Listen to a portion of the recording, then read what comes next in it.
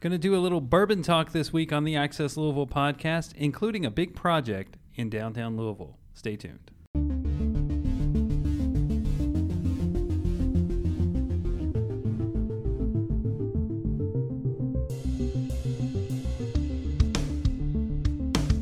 Thanks for joining us. My name is David Mann, and joining me today are Ellie Tolbert. Hi. Haley Cawthon. Hi there. And Stephen Schmidt. Hello. Later in the show, we're going to be joined for an interview by Shay Van Hoy and Mark Vogt of Galen College of Nursing. But before we get into that, we're going to get into this bourbon news that I teased. And before we get into the bourbon news, I'm going to tell you, Access Louisville is a weekly podcast from Louisville Business First.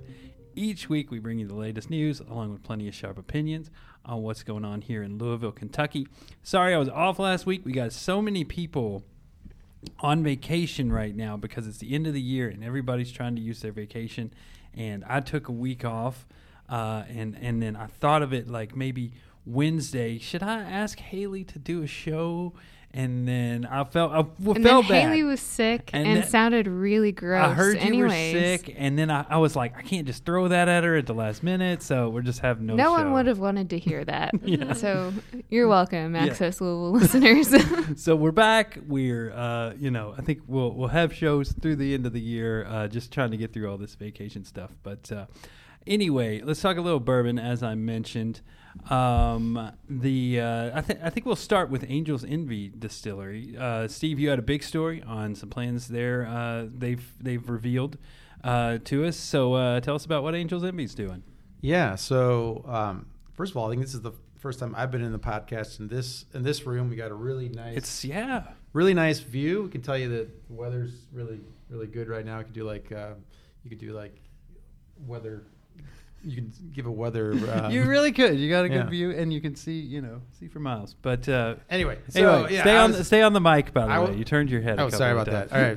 Anyway, is a way different than before. We were in a dark room, and now we're in this there's all the windows and stuff. So very cool. Yeah. So recently, I went down to Angel's Envy and spoke with Gigi Dadan. She is the general manager.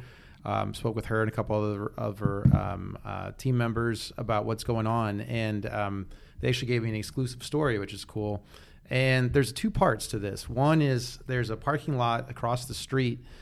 So those who Angel's Envy is right across from Louisville Slugger Field, and so this parking lot's just right across. I understand you used to park there for Bats games. Mm-hmm. It's one of your spots. Yeah, it's one of my go-tos. It's going to be gone now, but.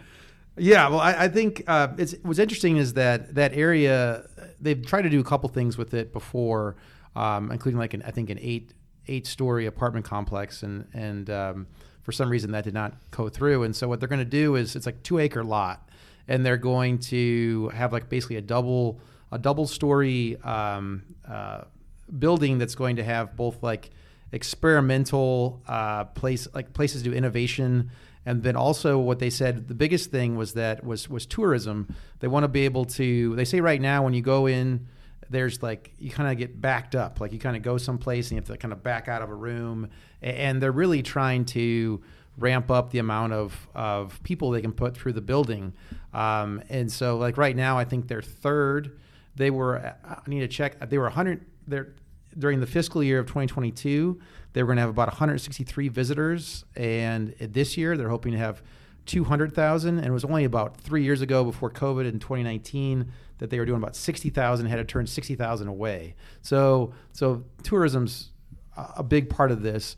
And then on the other side, more on the production side, they are building a 60,000 square foot distillery and blending facility in Henry County.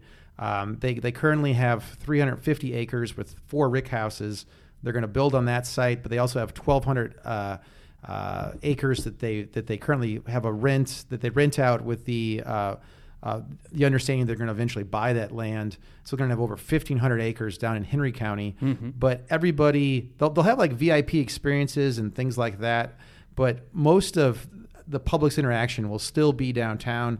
And the thing that Gigi said several times was that, we are an urban bourbon. That's our identity. And so I don't really see them changing that much. They're just going to be able to create a lot more alcohol, and they're going to be able to facilitate a lot more people. Yeah, and it sounded like it was as much about production as it was about tourism, but yes, I think you're right. I mean, I identify Angel's Envy as a Louisville brand instead of a Kentucky brand because it's right on Main Street. And the other thing too is one thing that was interesting is that Rabbit Hole Distillery is not too far. We've written about that. I think Ellie wrote about that. They have a similar thing too, where they need space for trucks to come in and out, and they also talked about the need for like dry storage and things like that. So when you do have a distillery in such an urban environment, you run into things that other people do not, and so having that space will also allow them to have trucks move around and also not kind of not jam up area roads. So it'll probably be good. It'll be good for the company, and it'll be good for people who want to come in, and it ultimately be good for Louisville because you're going to have more people wanting to come in and see this, and it's going to be right next to obviously the Bat Stadium, and so it seems like a win-win for everybody involved. Yeah, and let's see here. Another bourbon story you wrote was about it's a brand called Never Say Die.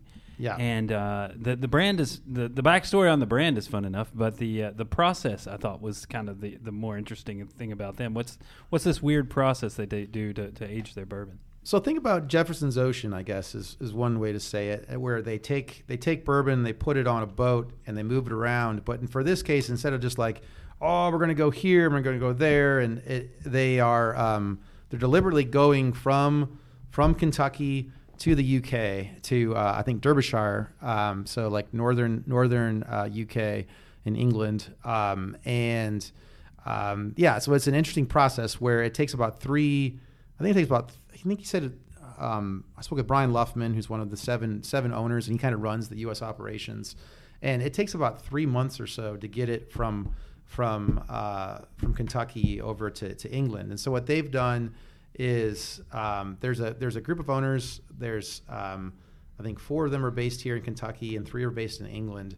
And they age it for 5 years. They make it here. He didn't want to disclose the name of the place, but it was in Danville, Kentucky. So I think you can probably make your own conclusions there. And I wrote that in the story. And so you go. So it goes over about 5 to 7 years, and then it comes to England. It ages for about a year, and then they bottle it there, and then they're bringing it back. And so they did a launch back in around a horse race. So there's, not to get too much in the weeds, but basically Never Say Die was a horse that was from Kentucky. One of the owners was on his farm, and as the legend goes, back in the 50s, he was very sick. They gave the horse some whiskey, which I guess was a thing back in the day. Probably something they did back then. And the horse went on to win basically the equivalent of the English Kentucky Derby. And so Never Say Die became his name, and so there you go. So it's real. So Never Say Die has a large. People know about that horse in England. It lives in English lore. Yeah. And so the launch was in London, and now they're bringing it to U.S. The interesting thing is that it's only available in stores in the Kentucky for right now. They're going to eventually go to other places, and you can get it on Sealbox outside of Kentucky. Kentucky is one of, I think, 9 states you can't order Sealbox from. But anyway, so yeah, it's interesting. And the other thing is that the price point is pretty low. It's like, I think 60. I need to look real quick. Yeah, I thought it was like $69. Yeah. Okay, $69.95. And he told me, we're not looking to make a bunch of money on this right now. We just want people to try the product. And they're hoping that their efficiencies will go down. And so maybe their costs will go up a little bit, but they're not something like this, given all the high priced premiumization, we're going to do this, we're going to do that. I was really surprised, quite frankly, that it was only like $70. And I think I had a friend tell me that they got it for like 50 something at like a Kroger. So it's interesting. Go and check it out. I imagine that the tasting notes would be similar to Jefferson's Ocean, I would say. Yeah. All right, Stephen. Well, I appreciate that. For now, we're going to switch gears. Like I said, we got an interview coming up. We got Mark Vogt on the show. We're going to talk about him. He's one of our recent most admired CEOs. And Shay says he's just an interesting, he's got an interesting hobby. So stay tuned, listen to that, and then we'll be back with some more news. Like I said, we didn't have a show last week, so we're just going to do the longest show ever this week.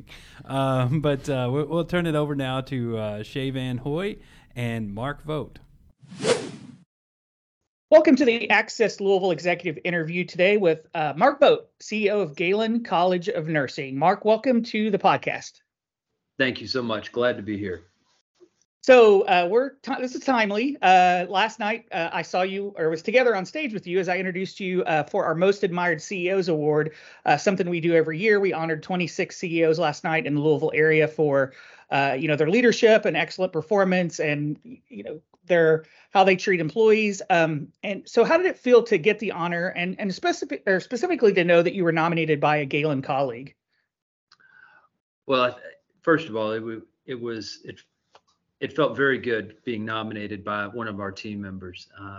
I usually shy away from the spotlight.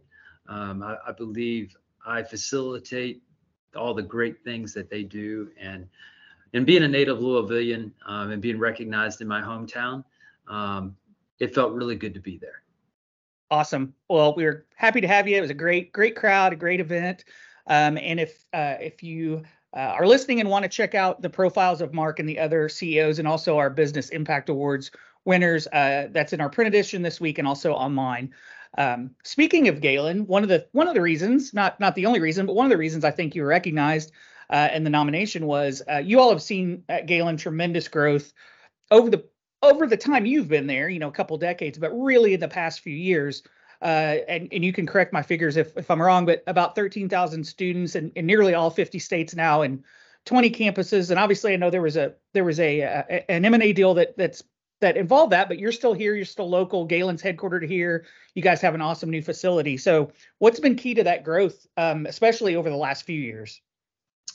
Well, I think there's a couple factors that are key to that growth. And I would say the first thing that we're super proud of is that enrollment continues to grow. And, there's a great reason why it's growing, because people are attracted to the nursing profession. And I love the fact that we are nursing and nursing only. The key to the growth really has been, number one, our collaboration with HCA Healthcare, Hospital Corporation of America. HCA Healthcare is the largest provider of healthcare in our country. About 7% of all U.S. healthcare goes through one of their facilities in one way or another. And they're the largest employer of nurses, but they have been a platform for us to kind of jump off of and continue our growth. But I really think that's what most of the world sees, but what they don't see is the how we've done this. When I started here, we just had a few hundred students enrolled, and we were offering one program, and today we offer about 7 separate programs here at the college. And a little bit more than a decade ago, we really got focused on our culture. And if there is one thing that is so important to why we were successful during the pandemic, how we've been able to grow, it's all about being very specific about our culture. And I would love to say that we did it all alone, that we were geniuses and figured it all out, but we're not. Back in 2012, we began working with the Walt Disney Company. And we have spent, I would say, more than a decade now of working with current and past executives at the Walt Disney Company, and really thinking about how you create an environment and where everybody matters and everybody knows they matter, and a very formulaic way of culture. We like to say here at the college that we have a culture by design, not a culture by default. And that's what's got us through this, because we say that you develop people for commitment, but you pay and train people for compliance. And we've been blessed to have a whole lot of people here that are committed to a cause much bigger than who we are. And that's to how do we expand access for people to get to go to nursing school. So, Awesome. Cool. And I think we'll talk a little bit about Disney here in a couple minutes for other reasons. But yeah, I know, is that part of the Disney, I can't remember the name of it, but the leadership training program that they do, and I'm sorry, I'm no, blanking it's on what great. it's And called. it's like I hope some people are listening to this. And the Disney Institute is really the training arm for the Walt Disney Company, and we worked with them for a long period of time. But we also worked with some amazing leaders that had retired from Disney. And I got to give a great shout out to a gentleman by the name of Lee Cockrell.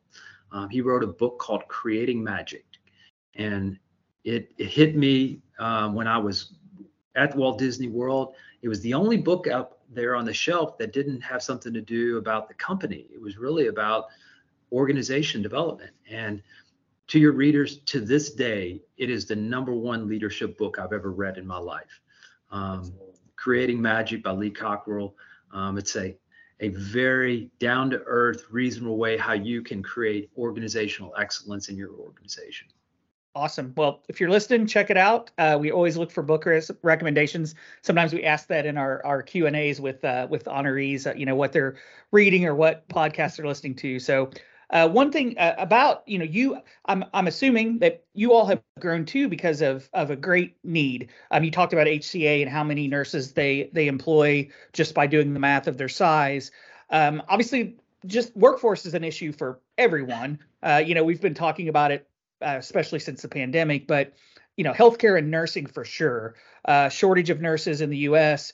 So, other than kind of what you all are doing, what are some things that can help close this gap in the need and the open positions versus available nurses of all disciplines? Well, I think one of the important pieces for us to acknowledge where are we at in it's a shortage. Now, I'll go back and take you back a few years. And since the turn of the decade, we've been talking about an impending nursing shortage because of the aging of America. We're aging, our population is aging, but so is our nursing workforce. They're aging as well. So you bring that forward to 2008, and we were expecting a lot of retirements right around 2010. Well, with the Great Recession, that didn't happen. We didn't see the retirements. Our nurses continued to work, and they continue to stay in the profession. Spring forward a few more years, it's like nursing is a very physical role in many places in practice, and you can't work forever. So the average age of a nurse went to 54 years old, and then the pandemic hit, and we lost a lot of nurses. Unfortunately, that they passed away. We lost a lot of nurses who decided, I just can't do this profession anymore. It was so difficult. And we emerged from the pandemic, and the average age of a nurse went from 54 to 46. I was like, wow, that's great news. And it's like the age went down.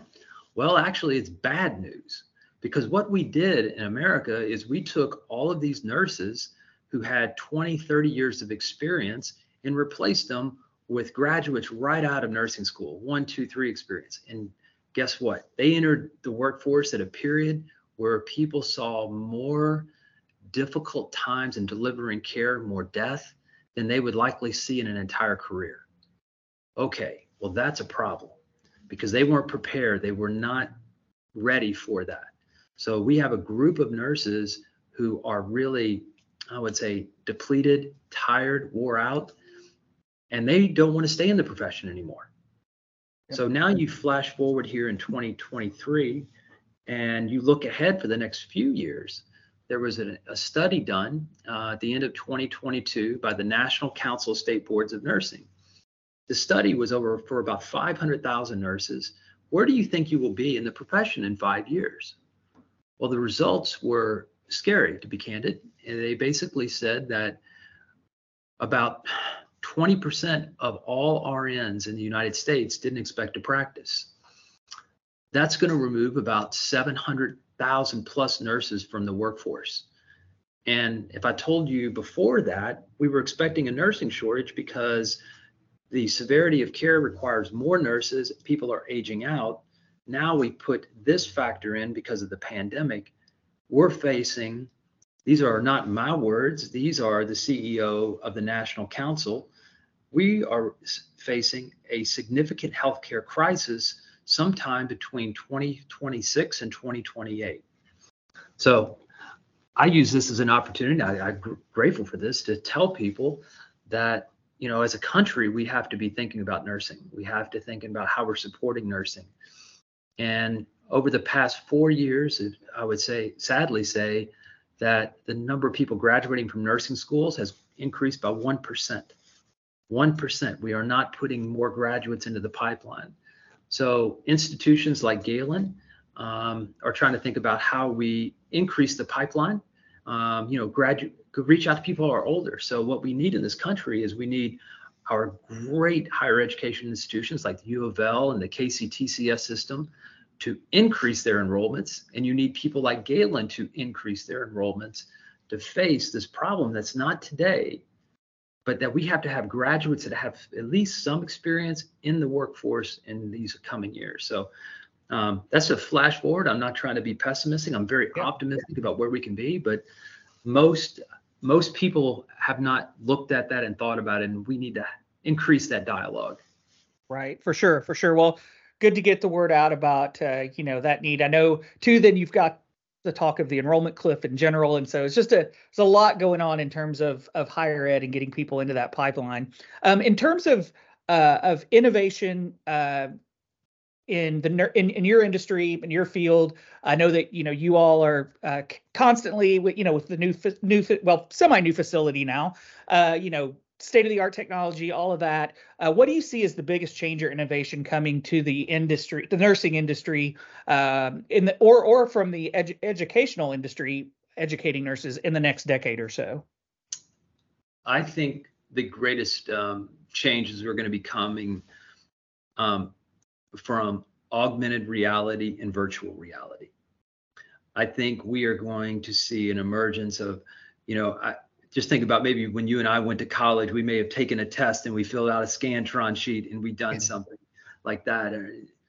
Can you imagine that you're going to take an exam and the exam is going to be a case study that you're going to watch and you're going to have to react to? And you're going to have to think your way through, how do I need to do that?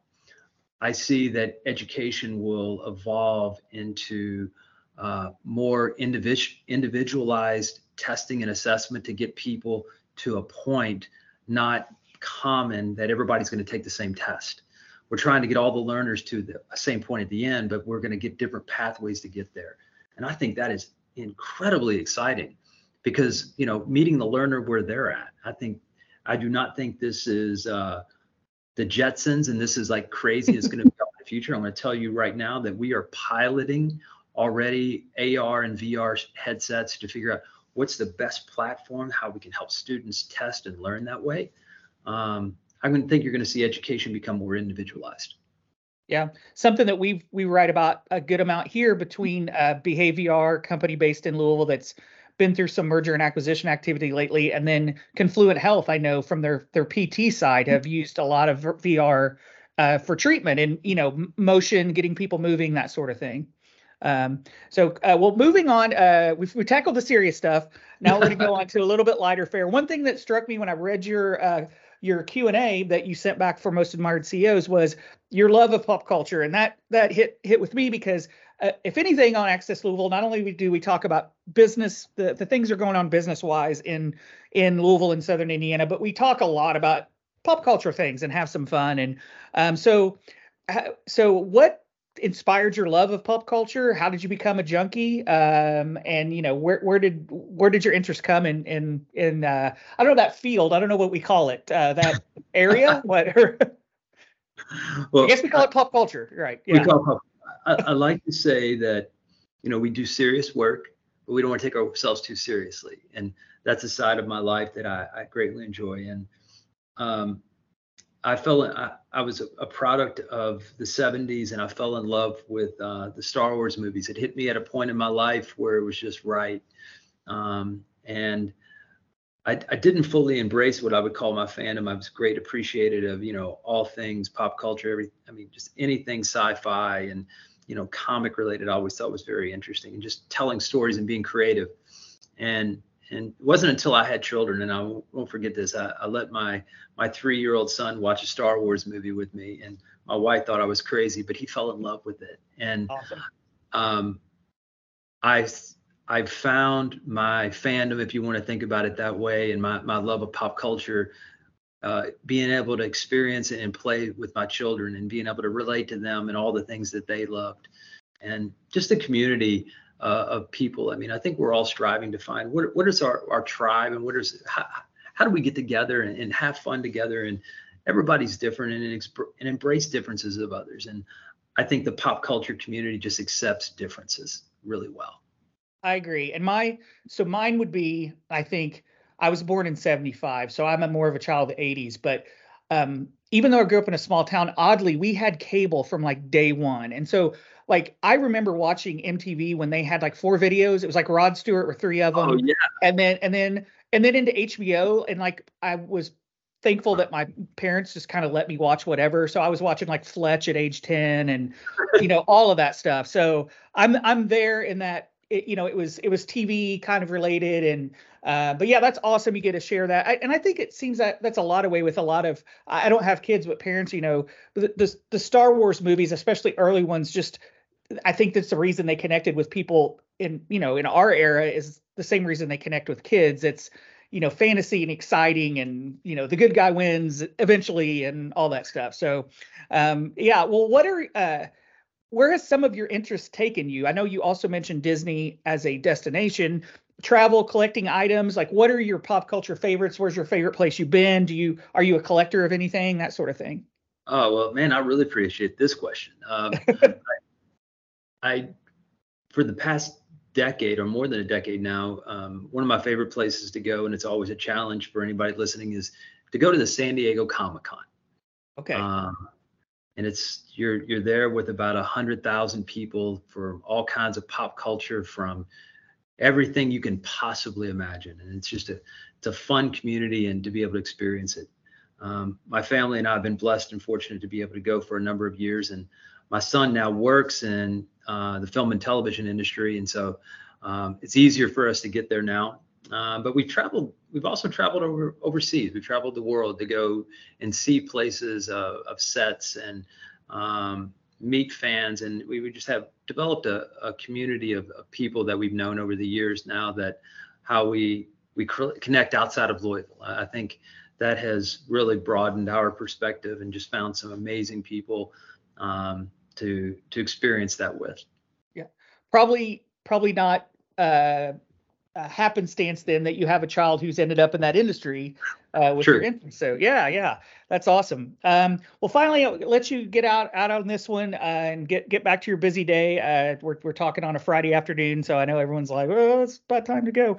So who's a fellow CEO? This could be local, it could be national, it could be someone's alive or not alive. A fellow CEO that you admire, and why?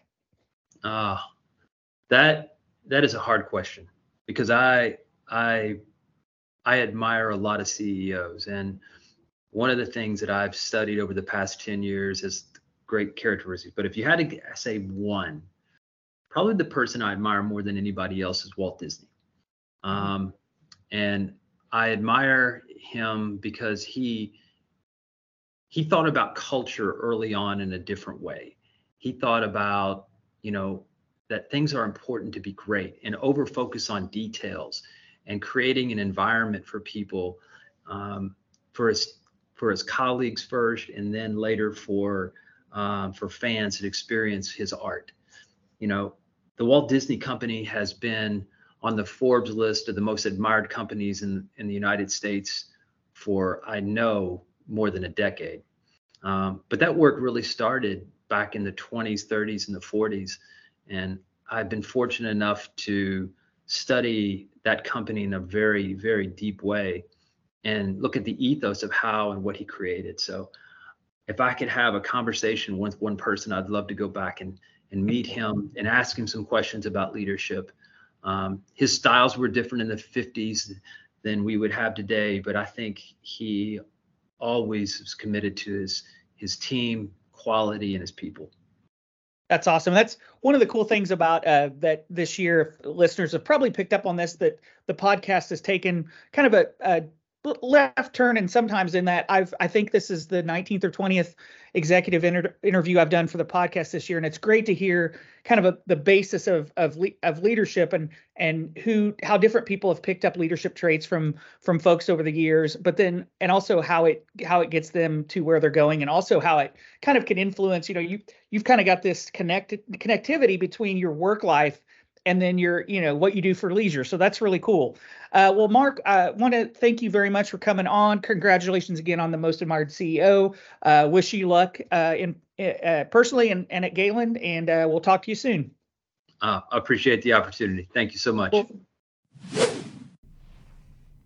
all right. Well, thanks a lot, guys. Appreciate that conversation. Let's get into some other news. I didn't know what to call this, Ellie, retail and such. But it sounds like we got an opening date for Publix, something we've talked about plenty of times on this show. But when is Publix opening? After January 10th, we'll never talk about Publix again because its first one's opening January 10th. And it's the location on Terra Crossing Boulevard, so out by Old Henry Road. Mm-hmm. So, and where all are they going? That's just one. They have two other ones planned, right? Two others in Louisville. So one of them's on Ballardsville Road, which is right across the street from a Kroger that they recently broke ground. Yeah, they broke ground on that in October, I think. The Publix hasn't broken ground yet, so I'm not exactly sure the timeline of that one. Mm-hmm. The PR person told me was they'd let me know. So I'll let you know when I know. And so then there's one that's going to be it's like the corner of Shelbyville Road and Flat Rock Road. Mm-hmm. So they're all East Louisville. Then there's I think one or two locations in Lexington, and I want to say there's one in Northern Kentucky that's been announced now, but yeah. Lexington for sure, and then two in Louisville. And we've heard rumors of some other ones, but nothing yet we can talk about. Just kind of, those are the ones that they have confirmed, so we'll be on the lookout for that. I'm excited. I think the grocery prices are so high. I know I don't want to sound like some grumpy old man, but man, it'd be good to have some competition just to keep prices low. So that's usually how that works. We're seeing Kroger do a lot of renovations around town, and I would suspect they know that Publix is coming, and they want to jazz up their stores and make sure they look good. So another retail story here, Ellie. The Paddock shops sold, but it was like one out-of-town firm buying it from another, right? Yeah, that's pretty much what happened. It was CBRE Strategic Partners, which is a subsidiary of CBRE Investments, and they bought it in a partnership with Fairborn Properties, which was the property manager prior to the sale. So Fairborn Properties has been active with the Paddock shops for a while. But yeah, they bought it. We don't know the purchase price yet, which I've been checking every day. I checked again today for the deed, and one hasn't been uploaded yet. So yeah. Yeah, and we don't know of any changes that are going to take place as a result of this. No, I know a lot of people have been saying that they want it to be called the Summit again. So I don't know if that'll happen. But yeah, it started out as the Summit. Yeah. And it's on Summit Plaza Drive. Mm-hmm. But then they changed the name to the Paddock Shops. Right. I don't know. I don't know that was a valuable name change. I know. Well, I know so many people that still call it the Summit. Me too. And I only call it the Paddock Shops because when we write about it, we have to call it the Paddock Shops because that's what it's called. Yeah. But like in conversation, I call it the Summit. I know a lot of people that call it the Summit. It's one of the ways that you can tell if someone's from Louisville or not. Mm-hmm. Yeah. Not just, what high school did you go to, but if they call the Paddock Shops the Summit, they're from Louisville. Yeah. Or like just anything. We always call everything by what it was 3 names ago. Yeah. Topgolf is still Sears. Yeah. I call it Paddock Shops, but I moved here in 2020. So yeah. There you go. That is a good litmus test. But yeah, and what's the one in St. Matthews? The Old Bacons. Oh yeah, the Old Bacons. That's now called Morris Point. Yeah, Morris Point. Yeah. Yeah, I should have known that. This it's because I'm not from here. This would be the best trivia game. Is we give the old stuff name called, and we have to figure out what the new name is. And you figure out what the new name is. That would be a good one. Because this building that we're in, everybody calls it PNC, even though it doesn't say PNC on it. Do they? Well, was Hilliard Lyons. It says Baird on it, but it's called 500W. Yeah, and it's not even called Baird No. anymore. I No. either hear people call it Hilliard Lyons or Baird, but it's not even called that. It's called 500W. But Yep. it used to be 20, 30 years ago, I guess, where PNC was headquartered. Now PNC's in the PNC building. Tower, yeah. Yeah. Yeah. So, and then they think the Fifth Third, like the Brown and Williamson Tower, There's the is Fifth Fifth Third. Third building. Mhm. Right. Yeah. Meininger Towers, computer share. Meininger Tower, still Meininger Tower. Yeah, Aegon Center. All right, we could go on all day, but anyway. All right, well, let's get back to shopping here. Anyone have any favorite holiday shopping places that they visited or want to recommend? Well, I went to Maid Market last weekend, which was a lot of fun. I hadn't been there before, but I remember our former Louisville Business First designer, Brooke Timmons, loves Maid Market, and I had always seen her go, and I'm like, I want to go sometime. So I finally went last weekend. I've not heard of it. Where is it? What kind of stuff do they have? It was Melwood Art Center, and they had a bunch of like small business retailers there. Oh, nice. Oh, I went to that with you. I was in there like, I was like, where is that? It was the I old was with bakery. Oh. Ellie was there. She I just didn't- had this vacant look No, on her I was just face. in the backseat of the car, and I was like, take me where you take me. So I didn't know where we were going. They left Okay. Ellie in the car. I didn't know that. Yeah, they like cracked a window. I didn't know that had a name. Yeah, Maid Market is Okay, what cool. it's called. It was at Melwood Art Center with a lot of small business retailers. So I think a lot of them were local. I don't know if any of them were from outside of Louisville. It's like permanent. It's not like a pop-up or anything. It was a pop-up, Oh, I okay. Yeah, I think. thought it was a pop-up. But it's there for a couple weeks, I Yeah, think, maybe. for the holidays. Yeah. But I also we went to Logan Street Market and Nulu Marketplace. You so, hit all the places. and just Nulu in general. Like we went to Mamali and Mahonia and a couple of different places. So yeah, all over. If you want to know where to shop, I've been to most places. And did you bring Ellie?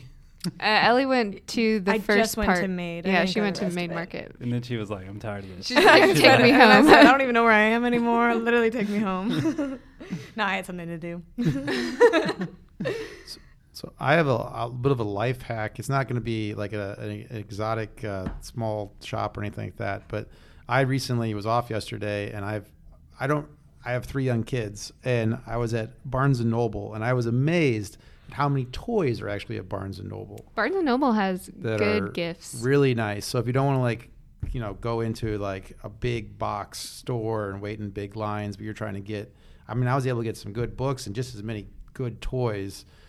So that's, I guess, a shout out to Barnes and Noble because I mean they've really diversified what they Right. have there, and it's really good stuff like educational toys and eco-friendly toys and all the things that I think our readers our listeners in this case would be interested in. So yeah, if you have young kids, I would say, and you're looking for some stuff, go there and you can kind of skip all the craziness of like the mall or like a Target or a Walmart or whatnot. So Where is Barnes & Noble in Louisville? the one I go to is off of Hirschborn, near Hirschborn and Shelbyville. Oh, okay. Yeah, I think there might be another one. There's one at the Paddock Shops. in the yeah. paddock there is shops. one at the I was paddock waiting shops. for it. In I the was like, Summit. in Actually, the Summit it / the moved. paddock shops. Yeah, it was in one building in the Paddock Shops, and then it moved across the shopping center, and now Fresh Market is going into where it was. Yeah.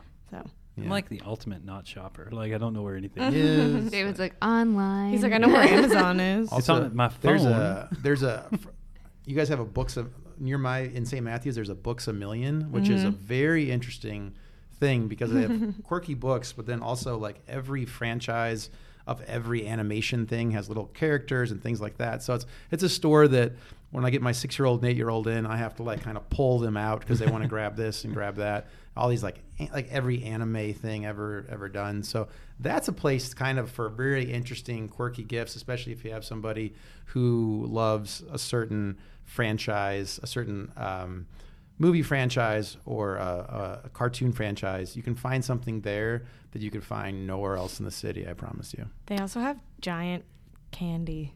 One time I got a giant box of Nerds there. I know our were the listeners are Nerds going to be giant, or interested in that. was the box giant? It had a bunch of little nerds inside. It was like a Nerds nestling doll. Oh, But yeah. I've seen like you get a big M&M and it's a bunch of packages little M&Ms. of M&Ms. Yeah, but they also have, I think they have like big candy bars and stuff too. We could have Breaking a whole news. separate podcast about candy. Specifically, one topic is how many M&Ms are better than regular M&Ms. So true. But I don't know for how another it works, time. but you're right. And what It's are gray true. Skittles? ... What are gray Skittles? Endless supply of gray Skittles in this. For those of you wondering, the Books a Million I'm referring to is on Breckenridge, kind of near the Home Depot, Ruth Chris Steakhouse. What is the name of that tower now? It was the Caden Tower. Now The Wright it's Tower. The Wright Very Tower. topical that we- So that we I have. live in that neighborhood and no one knows the name. I just think of the Ruth Chris in the Everybody sky. thinks it's Ruth Chris. The whole Chris the whole building is Ruth It's Chris. a steakhouse. Anyway, there you 8 go. floors of steaks. Do you think it's like a brag that they just like built that right there next to Texas Roadhouse headquarters to like just mess with Ooh, them? I don't know I which really came don't think first. so. They have like steak fights. Yeah, I don't know. probably. Kent Taylor would throw Steak down. fights. He would. Yeah. He would. I don't know. All right, let's do a last few stories here before we go. Like I said, it's a long show. We got to catch up for all that lost time. I pay for so much recording on our servers, and I'm going to get every dime of it. Let's talk about One Park. First of all, I guess anyone want to tell us what One Park is, and then there's some new activity on it. And I know both Ellie and Haley have been kind of following this. So I'll let Ellie take the lead on this because I really just stole her story today for the update. So she's got the background. I should clarify that we cited our source. Who was our source on that? There was an update to the story, and we used our news partner WLKY. We're not stealing anything. No, but I stole pieces of Ellie's story for Oh, I this get story it, I this get it. morning Yeah, is what yeah, I'm yeah. saying. All right. Well, tell us what One Park is to start. Yeah, so it is a project from Jefferson Development Group, which is owned or run by Kevin Kogan, and it is located on kind of the triangle of Grinstead and Lexington Road. And so it's been in the works for years. I think it was first kind of introduced in like 2017, I want to say, although I'm pretty sure he's owned the land for a while.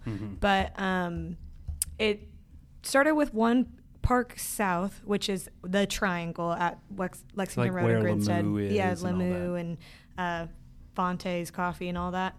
And that is going to include like apartments and some commercial and office, stuff like that. And then starting around after I had started, so probably 2021, he proposed One Park North. So that's across the street. I think it's across Lexington Road from that plot of land, which is more apartments, more commercial. Mixed use. So mixed use. So yeah. So it's these two very big mixed use developments that have gone through years and years of public meetings and things like that because a lot of the neighbors were against it. I think one of them is, I want to say like 18 stories and the other is, let me check here. Yeah, one's 18 and I think the other is like 17 stories. Yeah. So like much taller than the area. Yeah, 2 towers in an area that doesn't have any towers. Well, Yeah. though there's one, over near Cherokee Park. I think there's a tower, Willow something. Yeah, but- there is. It's an apartment, I think. And I think Kevin Kogan had a hand in that too. So Yeah. I was going to say Kevin Kogan, to bring it back full circle, the parking lot the Angel Envy bought, they bought it from Kevin Kevin Kogan. Kogan. Yeah. Yeah. So there you go. Yeah. So anyway, so this mixed use development, this One Park South was approved a few years ago. One Park North was approved earlier this year, and so technically, like construction could start on the project, except that Kevin Kogan is looking for a TIF for the area. So that's a revenue tool where he can retain some of the occupational taxes and I think also the local property tax over the course of like 30 years to be able to use it for like infrastructure improvements and things like that. And so he's looking for $114 million over 30 years. And an ordinance was recently introduced to Metro Council. They decided to assign it to the Labor and Economics Committee, which that committee met to talk about it on Monday or Tuesday. and they have advanced it back to Metro Council, I guess. Yep, the committee approved it, and so now it's going to the full council vote next week. Mm-hmm. All right. So, so I don't know. I guess we don't know when construction will start, but it's at least showing some signs of life by advancing. So. Yeah. I know that it's still... it's always been controversial. Still controversial now. One reason is because of when it was first approved, I think that there was a requirement of 10% affordable housing. Mm-hmm. In this ordinance, that was lowered to 7%. And then he also had the opportunity to pay the Louisville Metro Housing Authority a certain price to get it lowered even more to 5%. So a lot of people are upset that the affordable housing has been lowered, the requirement. And I was able to talk to, so that's in District 9. Andrew Owen is the council person for District 9. And I was able to talk to him earlier this week when I first reported that the ordinance had been introduced.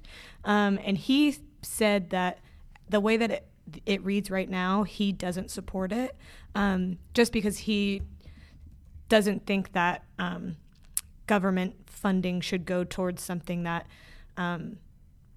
he said if there was more like infrastructure improvements and things like that, like things like nearby roads and power lines for the entire neighborhood, then he would support it. But the way that it reads now, he doesn't. Yeah. So. Yeah, I think it'll be controversial when it comes to the council. It's going to be interesting to see how that vote goes. I can't say TIFs are used all over the place, but it's usually controversial when they are. But they there's one around the soccer stadium. There's the one in West Louisville. They're just everywhere. And were you talking earlier this week about the first TIF in Louisville? Was that you? Yeah, that was. It's in the story that I'm reading right now. Yeah, it's in a story that hasn't published as of Thursday at 2 p.m. Well, I'm publishing it right now. Wow. Live from the Access Louisville podcast. You guys are getting a peek behind the curtain. I was able to talk with Dan Mann, who is the executive director of the Louisville Regional Airport Authority, yesterday, who told me that the first TIF in the city, or maybe even the state, was... Your story says the state. Yeah, he told me the state, was the Renaissance Zone business park, which is like the business park that the airport manages, and that's coming up on 20 years at the end of this year. Yeah. So. Yeah, I thought it was interesting when you mentioned that was the first TIF. It's like, gosh, like 20 years, and those TIFs are used everywhere now. Like that. The thing is, it's like a lot of states and cities have a lot of tools that can like aid development, and Kentucky doesn't have that many. At least this is the way I understand it. I'm not an expert on every state's economic development strategy, but because that's the one tool they have, they use it everywhere. So I've kind of, it's interesting to see, we're talking about that one and this one. So, all right. Well, something to watch at Louisville Metro Council, and, I'm sure we'll get an update on it probably after that discussion and vote takes place. I'm sure we'll be back here with Ellie going over what happened. Although I would think our next couple of shows are going to be the prediction show and the show after that. So who knows? We will update you on that, at least on the website. So, all right. Well, Haley, one more story here, and I was glad to see this one. Racing Louisville got a new coach. Yeah, Racing Louisville FC has a new head coach, Beverly, but she goes by Bev Gobel Yanez. I'm probably saying her name wrong, but she can call into the show. I'll get it right next time. We would love to have Bev on the show. Yes, actually. but she's 34, which I'm 30 now. So anytime I see a woman who is in like a top leadership position, like at our age, I'm like, you go, girl. Because I just love seeing people my age going out there and doing like big, ambitious things. Yeah. Like leading a professional women's soccer team. Yeah. Yeah. And she's a former player. Well, I actually, the reason I was interested in this is because I listened to a podcast that she did right when she started as an assistant coach this year, the 2023 season. And she was on this podcast I listened to, the Butchertown Rundown, which is a Racing Louisville podcast. and she did an interview with them, and she sounded like, I don't know, I mean, she sounded like really talented and really smart, knew what she was talking about, and now they had kind of a rough year last year. They were much better, but there were some games that they didn't win or they got draws where they really should have won that one. So I think they have a good team, a good talented team, and now they've got this new coach. And I think last year was probably like a recovery year. Yeah. After all the. Well, they did more than recover. I mean, they made like a run at the playoffs, but just fell short, especially toward the end of the year. I think there was just some fatigue. So. And excuse me, I lied earlier. She's 35, not 34. Still impressive. Yes. Impressive. but yeah, I think this is exciting. Hopefully a good new chapter for Racing Louisville FC, and good to see a woman on the sidelines coaching the women's soccer team. So that's something we hadn't had before. We've had two male coaches, or two male managers, and one of them, of course, ended in tragedy with the scandal that unfolded there at the end of 2021. Was that right? 21? Yes, I think it was 21. Yeah. But all right. Well, I think that is all we have for you this week. Just that 45 minutes worth of show. But you guys want more? We can keep talking about mini M&Ms. Hey, a lot of the podcasts that I listen to, they say, if you want more, you got to subscribe to our Patreon. But we don't have a Patreon, so if you want more, you got to subscribe to Louisville Business First. True. Yeah, we'll talk at you all day if you just want to. Yeah, you want to subscribe, but all right. Well, before we go, we'll go around the room here and share where people can find us on social media. Ellie, I'll start with you. Where can people find you? You can find me on X at BFLouEleanor and on LinkedIn under my name, Eleanor Tolbert. Where can people find you, Haley? People can find me on X at BFLouHaley or on LinkedIn under my name, Haley Coffin. And Steve? You can find me on X at LBFLou Steve. Is that right? BFLou Steve. Or that. BFLou Steve. I'm just glad that I can say X without giggling, but now I couldn't land it. All right, so find me X at BFLou Steve or on LinkedIn at SP Schmidt. All right, you can find me on LinkedIn under my real name, David Aman. All right, let's see. If you like what you hear on this podcast, please consider subscribing to us on all the popular podcast services such as Apple Podcast, Google Podcasts, Spotify, or Radio Public. If you really, really like what you hear, we are looking for a sponsor. You can get in touch with our advertising director, Doug James, at djames@bizjournals.com. Thank you very much, Ellie, Haley, and Steve. Thanks, Mark Vogt and Shay Van Hoy. And thank you guys for listening to us at home. And we will see you next time. Bye. All right. Now that was a show right there.